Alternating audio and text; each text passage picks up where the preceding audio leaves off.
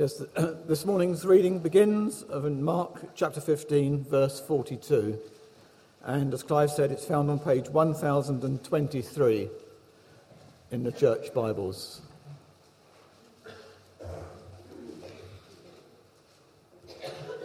It was preparation day, that is, the day before the Sabbath.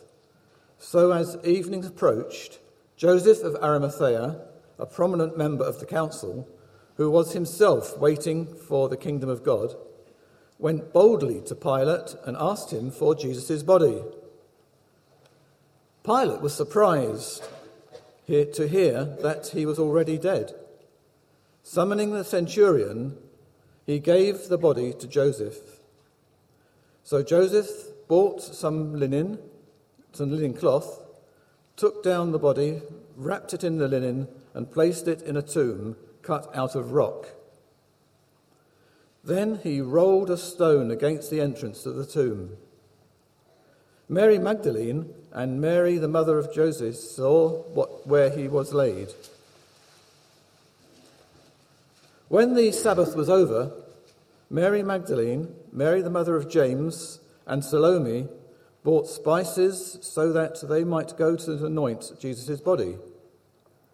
Very early on that first day of the week, just after sunrise, they were on their way to the tomb, and they asked each other, "Who will roll the stone away from the entrance of the tomb?" But when they looked up, they saw that the stone, which was very large and had been rolled away. As they entered the tomb, they saw a young man dressed in a white robe, sitting on the right side, and they were alarmed. "Don't be alarmed," he said. "You are looking for Jesus, the Nazarene, who was crucified. He has risen. He is not here. See the place where they laid him, but go tell his disciples and Peter, he is going ahead of you into Galilee. There you will see him, just as he told you." Trembling and bewildered, the women went out and fled from the tomb. They said nothing to anyone because they were afraid. This is the word of the Lord.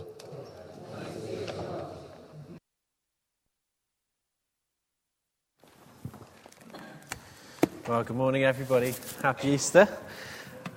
Do keep your Bibles open and let me pray before we come to look at this passage together. Heavenly Father, we thank you for the chance to come together and to celebrate the resurrection of the Lord Jesus today. We thank you for Mark's Gospel, that it is good news for us about the Lord Jesus. And we pray as we look at the end of Mark's Gospel today, you would help us to appreciate and believe again the resurrection of the Lord Jesus, the good news of all that he's done for us. And we pray that you would help us to think through what that means to us today. We ask in Jesus' name. Amen. Well, whether you were around in 1969, I wasn't, or not, you will know these words pretty well. That's one small step for man. You can probably finish it off. One giant leap for mankind. That's apparently, well, it is what the American astronaut Neil Armstrong, the first man on the moon, said. And it was a pretty impressive achievement, a defining moment in history, landing on the moon. But I wonder, do you really believe it happened? There are conspiracy theories out there, aren't there, which claim it was a hoax to outdo the Russians, to beat them in the space race. They question the validity of the Americans' claims to really have been the people who landed the first man on the moon. The flag in the famous picture, it appears to be waving, but there's not any wind on the moon. There are some unexplained shadows on the face of the moon, but only one direction from which the light was coming. There's a mysterious object on Neil Armstrong's spacesuit, which they don't know or don't seem to know what it is. I wonder if you think it's a reasonable thing to believe that that event really happened, or whether you just think I've spent far too much time reading conspiracy theory websites this week. Well, whatever you think of those theories, I imagine for most of us, those initial moon landing events don't really make a drastic difference to our day-to-day lives. You might even say that you don't really care because you're not much of a space person anyway. Well, people today claim, don't they, that the resurrection of Jesus was also a hoax. It didn't happen. It's unreliable. And whether you are much of a Christianity, religious, resurrection type of person, unlike the moon landings, the resurrection really does matter. It matters so much that the Apostle Paul in 1 Corinthians 15 said that if the resurrection of Jesus didn't happen, the Christian teaching, all that Christians teach and preach, the Christian faith, the Christian hope, they all fall completely flat on their face. The resurrection is as important as the bottom brick in a game of Jenga. If you've ever played that, you'll know what I mean. You take the brick out and the whole thing comes crashing down. It's completely pointless for me to be standing up here this morning. Your faith is futile, and Christians are to be pitied because they've got a baseless hope for everything that they believe. So whether we like the idea of the resurrection or not, that doesn't really matter. What matters is whether it really happened. Because if it doesn't happen, paying any attention to Jesus' words, to be honest, is a complete waste of time. Now, in this passage, you'll be pleased to know, Mark teaches that the resurrection really did happen, that it is reasonable. And he teaches us that because the resurrection is reasonable, it means that Jesus' words, all of them, are completely reliable. And so whether you're already a Christian and you're pretty convinced, whether you're someone who's a bit of a skeptic, or whether you're just sat on the fence and you're not really sure, the resurrection of Jesus in history has life-changing implications for us day to day today. So we're going to think about those three things. Firstly, we're going to think about the reasonableness of the resurrection. And you need to look back at verse 42 to 47 with me. Let me just read it out. Apologies if it's a slightly different version. Verse 42. It was preparation day, that is, the day before the Sabbath. So as evening approached, Joseph of Arimathea, a prominent member of the council, who was himself waiting for the kingdom of God, went boldly to Pilate and asked for Jesus' body. Pilate was surprised to hear that he was already dead. Summoning the centurion, he asked him if Jesus had already died. When he learned from the centurion that it was so, he gave the body to Joseph. So Joseph bought some linen cloth, took down the body, wrapped it in the linen, and placed it in a tomb cut out of rock. Then he rolled a stone against the entrance to the tomb. Mary Magdalene and Mary, the mother of Joseph, saw where he was laid. Well, the first thing to note is that Jesus really died. That is really quite important, isn't it? If somebody's not dead, they can't rise from the dead. And Mark shows us Jesus was clearly dead. We've got a respected Jewish leader here, Joseph. We've got a professional executioner. This is his day job, to confirm people are dead. And we've got a powerful Roman governor who is desperately wanting to make sure that Jesus really is dead, Pilate. And in a culture where you only need 2 witnesses, you couldn't get 3 more reliable, respectable witnesses. And they all confirm, don't they? Jesus was dead. Joseph is going to give him a burial. There's only one reason I can think of why you would do that. We know from other Gospels this was his own tomb that he was giving up. The spices, the linen, they were coming at his own expense. He's sure Jesus is dead.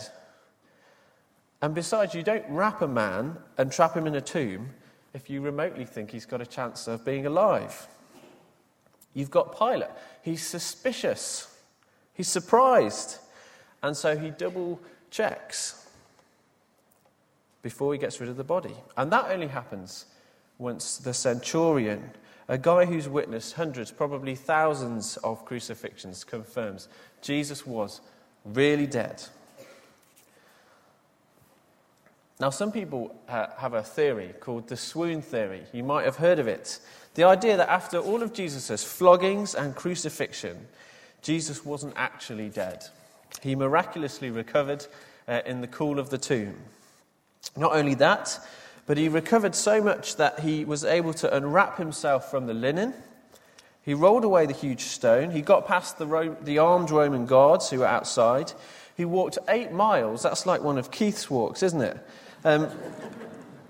Probably not quite as long. 8 miles to Galilee. And then he was able to convince the disciples that he was enjoying a fully resurrected body. Now, not only does that fly in the face of the facts that we're told, it's pretty ridiculous, isn't it? It's very unreasonable. Jesus was dead. He was really dead. But was he really alive? Well, have a look at chapter 16 with me. Verse 1. When the Sabbath was over, Mary Magdalene, Mary the mother of James, and Salome bought spices so that they might go to anoint Jesus' body. Very early on the first day of the week, just after sunrise, they were on their way to the tomb, and they asked each other, "Who will roll the stone away from the entrance of the tomb?" I don't know if you noticed in our reading, but Mark repeats himself. He emphasizes the fact that it's Mary Magdalene and Mary the mother of James who see the location of the tomb, verse 47, and then again in the very next verse he names them again to say those are the ones who go back on Sunday morning, verse 1. And the angel makes a similar point, really, as they hear the message in verse 6. The angel says, "See the place where they laid him." It's really clear that both Marys knew where they were going. They'd seen it. And it's really quite harsh to suggest that both of them were so stupid and forgetful that they didn't realize that they'd gone to maybe a wrong tomb. It's not a very good argument. In any case, that wrong tomb theory, perhaps you've heard that one before. They'd gone to the wrong tomb. Jesus' body was hidden in another one. That doesn't really work because the Jewish leaders, the Roman authorities, they could have easily pointed out the error by just popping up and pulling out a body from another tomb. Neither of those two things happened. Notice as well, though, Mark emphasizes that the women were the witnesses. Now, unlike today, in Jewish culture, women were not deemed reliable witnesses. If you were inventing a story that you wanted the world to believe, you would not use a couple of trembling, petrified women as your primary witnesses. It would not aid a convincing story to Jewish ears. The only reason you would include women as witnesses was if you simply wanted to record what had happened. Which kind of kicks into touch the idea that Mark was just making this stuff up to convince people. Notice as well, Mark highlights the women were not expecting what they saw. They were going to anoint a dead body. They'd gone pretty prepared. They didn't think Jesus was going to be alive. Their mind was on how on earth they were going to move this massive stone. Which again debunks the idea that they hallucinated everything that they saw because they were predisposed to believe it. They didn't believe Jesus was really going to rise from the dead. It wasn't in their thinking. And that whole hallucination idea doesn't work on a whole number of levels. The fact that there were 3 of them doesn't fit with what we know about hallucinations. Different people don't hallucinate the same thing at the same time. And certainly when we look across the rest of the New Testament, as we see the rest of Jesus' resurrection appearances over 40 days, that doesn't fit with hallucinations. Certainly not 500 people seeing Jesus all at the same time. In a few short verses, Mark completely debunks the whole idea of conspiracy theories. Maybe if you've got some others, it'd be good to chat after the service. But he leaves us with just one other explanation that the women heard from the angel at the empty tomb. Have a look back at what the angel says. Jesus, the Nazarene who was crucified, he has risen. He's not here. See the place where they laid him. But go, tell his disciples and Peter, he is going ahead of you into Galilee. There you will see him, just as he told you. The angel is essentially saying Jesus really died, and that same Jesus really rose. I wonder if you could think of a more reasonable explanation. If you believe in a God, the resurrection really isn't that ridiculous to believe, is it? Mark is showing us that Jenga block at the bottom of the Christian faith is reasonable. He's not trying to pull the wool over our eyes. Jesus really did rise, really did die and really did rise. It is the only reasonable explanation to the empty tomb that these women found. It's the only reasonable explanation for the many resurrection appearances across the rest of the New Testament. And I'm quite sad we don't have time to look at them this morning. The resurrection, though, is reasonable. And that means if you're a Christian believer, you can be incredibly confident. Beyond confident. Jesus really died and really rose. And if you're a skeptic this morning, then there is a challenge for you. Because to remove the bottom Jenga block of the Christian faith, to deem it unreasonable and, perhaps importantly, irrelevant to your life, you need to come up with a more reasonable explanation for the empty tomb and those resurrection appearances. Let me quote from a former atheist who did try to do exactly that. He concludes, "In the end, after I had thoroughly investigated the matter, I reached an unexpected conclusion. It would actually take more faith to maintain my atheism than to become a follower of Jesus." They're the words of a man called Lee Strobel. There are a number of his books on the bookstall, and you'd be very welcome to pick up one after the service afterwards. What about that if you're just not sure? You'd call yourself an agnostic. We can't really know what happened. Well, I think Mark pushes you to realize that is an untenable position. Jesus was really dead. The tomb was really empty. And perhaps not just from this passage, but from the rest of the New Testament as we see the resurrection appearances to so many different people. We've got to account for them. And if you still think after all of that it's all made up, how do you explain why these men and women were willing to die for something that they knew to be a lie? It just doesn't add up. Well, it may be that you simply still say, I'm still not into this resurrection, religious Christianity stuff, just like you're not into a type of music or some kind of sport. Well, we're going to see that's a very blind and dangerous position to stand in. Because when we look at what the angel says in a bit more detail, we go on to see that because the resurrection is reasonable, it means that Jesus' words are proved reliable. Unlike the moon landings, it means we simply cannot ignore the resurrection and Jesus' words. So that's what we're going to look at now, that the reasonable resurrection proves Jesus' words reliable. There are 5 crucial words as we come to understand the implications of it for us. And there they are in verse 7. The angel announces Jesus is risen and then tells the women, go, tell his disciples and Peter, he's going ahead of you into Galilee. There you will see him just as he told you. Just as he told you. Now, if you've been at St. Mary's this term in the mornings, you'll know that at least 4 times in Mark, Jesus has told his disciples he is going to die and then he's going to rise. See if you recognize these words. The Son of Man must suffer many things and be rejected by the elders, the chief priests, and the teachers of the law, and that he must be killed, and after 3 days rise again. Mark 8:31, 9:31, 10:33, and then in slightly different words, which we'll come to, chapter 14, verse 27 to 28. If there are more, you can point them out to me afterwards. But they are remarkable predictions. And every single one of them we've seen takes place just as he told them.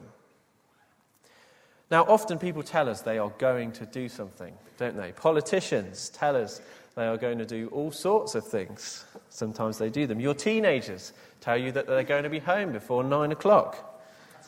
Your husband tells you that he really is going to get round to that little job around the house at the weekend. At work, I really will send you that email later. Perhaps we reassure people sometimes by saying, I give you my word. I will do it. Now, when people don't do those things, we increasingly don't take what they say seriously. My dog, when I tell him that we're going for a walk, he soon realises that sometimes we aren't, and I'm just winding him up. It's cruel, I know, but when people do the things that they say they're going to do, when they consistently do the things that they say they're going to do, especially when they're really big things that seem almost impossible things, well, don't we start to trust them? Well, what's happened in the last few chapters of Mark's Gospel? Jesus has been betrayed. He's been arrested, just as he said. He's died, just as he said. He's risen from the dead 3 days later. And he goes, if we were to carry on reading through the New Testament, to meet the disciples. Where? In Galilee. Just as he said. Just as he told them. Now, I wonder if you can think of anybody in the world whose word is so reliable that they say something so big that they will rise from the dead. And they actually do. Just as they said. The resurrection proves Jesus' words wonderfully and also scarily reliable. Let me finish applying this by getting us to look a little bit more specifically back through what Jesus has said in Mark's Gospel. Because each of the things that he says calls for a really radical change in our lives. The first thing is with regards to the disciples. Do you remember the state we left them in before the cross? They'd all deserted. They'd denied Jesus completely, again and again. Just, interestingly, as he said they would. Peter was beside himself at the end of chapter 14. He wept. He thought it was all over. But Mark chapter 14, you might like to flick back there, verse 27 to 28. Jesus spoke about being struck. He spoke about his disciples being scattered. And he said to them, after I have risen, I will go ahead of you into Galilee. Do you notice that's exactly what the angel says here? It's a message of massive, huge, wonderful comfort to a bunch of followers who think they've stuffed up and failed Jesus so badly that it's all over. Their relationship with Jesus, with God, is finished. But Jesus tells them that the resurrection, well, the implication is that the resurrection means their relationship with God is restored, with God's King. It's confirmation for us today as we celebrate Jesus' resurrection that however much we falter and fail and stuff up, which we do, if our faith is in Jesus, we can be completely certain of a restored relationship with Jesus today and on into eternity. Now, I remember a few years ago I was visiting Turkey, I walked up the street where one of the suicide bombs went off recently, actually. We visited the Blue Mosque in Istanbul. It's a great place to go and see.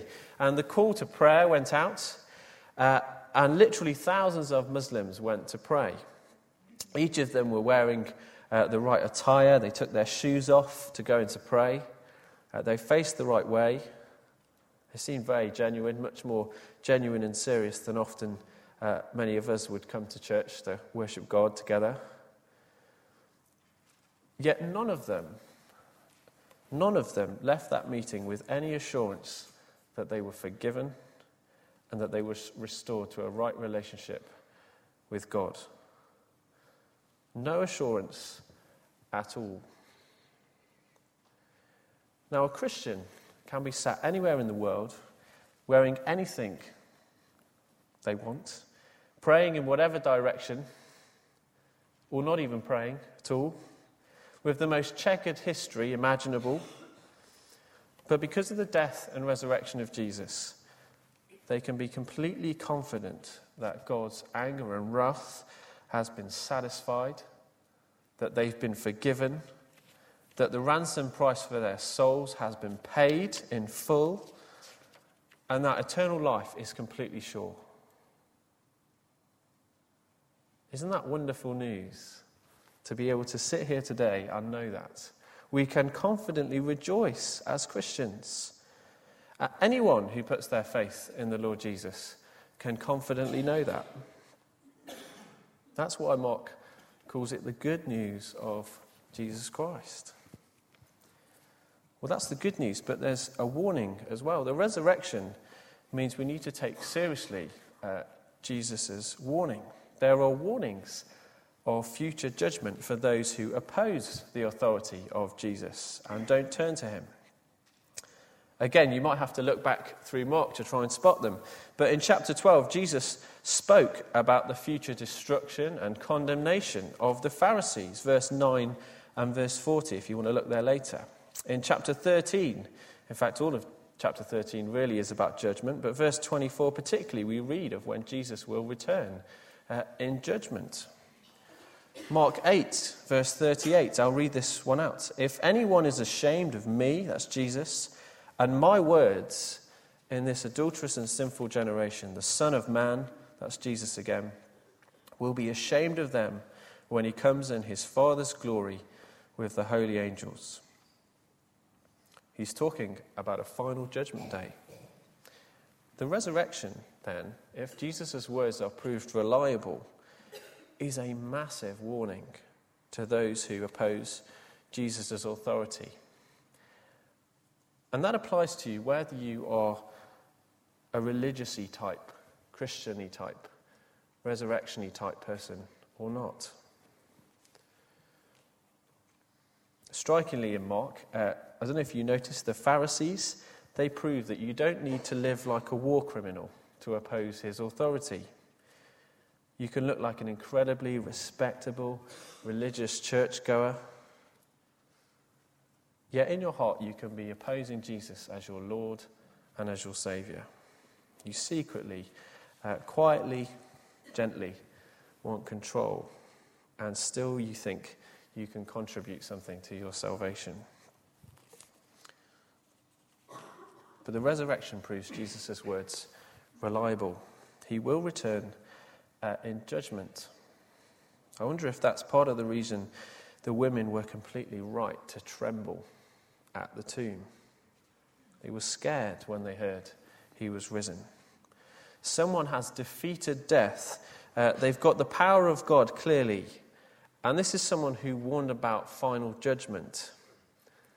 The women hadn't understood all the implications at this point. They did come later, though, to understand the comfort that the resurrection brings if their faith is in Jesus. If you are, though, in opposition to Jesus' authority, listen to the warning of the resurrection. It calls for a radical change. Lastly, the resurrection means taking seriously Jesus' call to discipleship. Let me read from chapter 8, verse 34. Do you remember these words from right back when we started the second half of Mark? Whoever wants to be my disciple must deny themselves and take up their cross and follow me. For whoever wants to save their life will lose it. But whoever loses their life for me and for the gospel will save it. Jesus said, didn't he? Denying ourselves, losing our life now is necessary. But put that alongside what we see from the resurrection of Jesus. It proves Jesus' words to be true. It means sure forgiveness of sins, everlasting life is sure. It means that denying ourselves to follow Jesus is not only the sensible and right thing to do, but it's totally worth it. I don't know about you, but there are so many things that we find ourselves concerned about or complaining about in this life when it comes to following Jesus and the gospel. When it affects our time or infringes on our family. When it demands too much time from that time we'd marked as relaxation time, me time. Or when it affects our personal preferences about how things might or should or shouldn't be done. When it affects our energy levels and we go home completely exhausted. When it affects our wallet. Maybe if it affects our sex life, our online activity, our friendships, our reputation.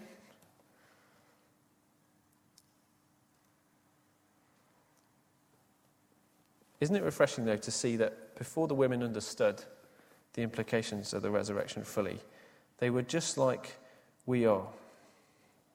They were fearful, very, very fearful. And they were very quiet about the news.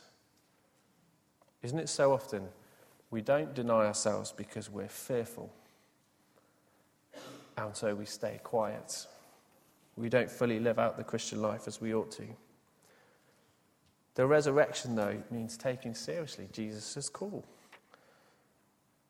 Knowing Christ did die to fully pay the penalty for your sin, knowing that his words are reliable, that you're forgiven, your eternity is secure, isn't it totally right to be willing to lose everything for him now? And isn't it totally worth it? Losing everything now to follow Jesus, you will gain everything. Last weekend, we had a conference here for the teenagers, and it was very much brought home with a simple little phrase in the final talk. And it was just pointed out to us all that because of the resurrection, essentially the life that we have now is our spare life. It's our spare life. It's really worth thinking about that the life we have now as a Christian is a spare life. And so it's even more worth it to give up everything for Christ. You can know because of the resurrection you really aren't losing anything. Those things, they call for radical and ongoing change in our lives, whether you come as a convinced believer this morning or not. Let me just conclude what we've looked at. The resurrection is believable. Is reasonable. It's not a hoax. Jesus really died, he really rose. We can be confident. The resurrection proves Jesus' words reliable. It happened just as he said. And so we ought to take seriously all of his words. Lastly, the resurrection calls for radical change. It means we can rejoice in a sure promise of forgiveness and eternal life. It means we need to take seriously his warning of judgment. And it means as we go out as followers of Jesus, we ought to consider afresh what it means for us to personally take up our cross fearlessly. Not following a dead king, but the risen Lord, who when he does come back, will take us to be with him in glory. Let's pray.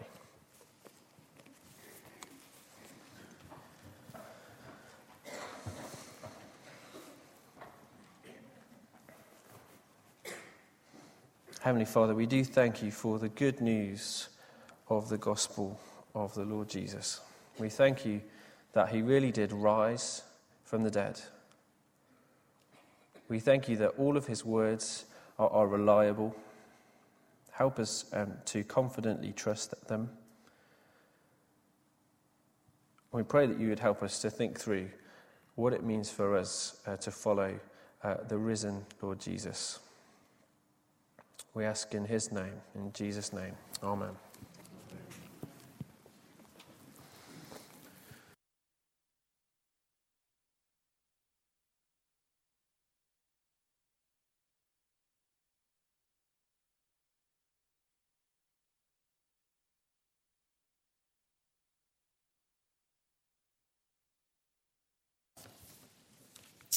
No, great.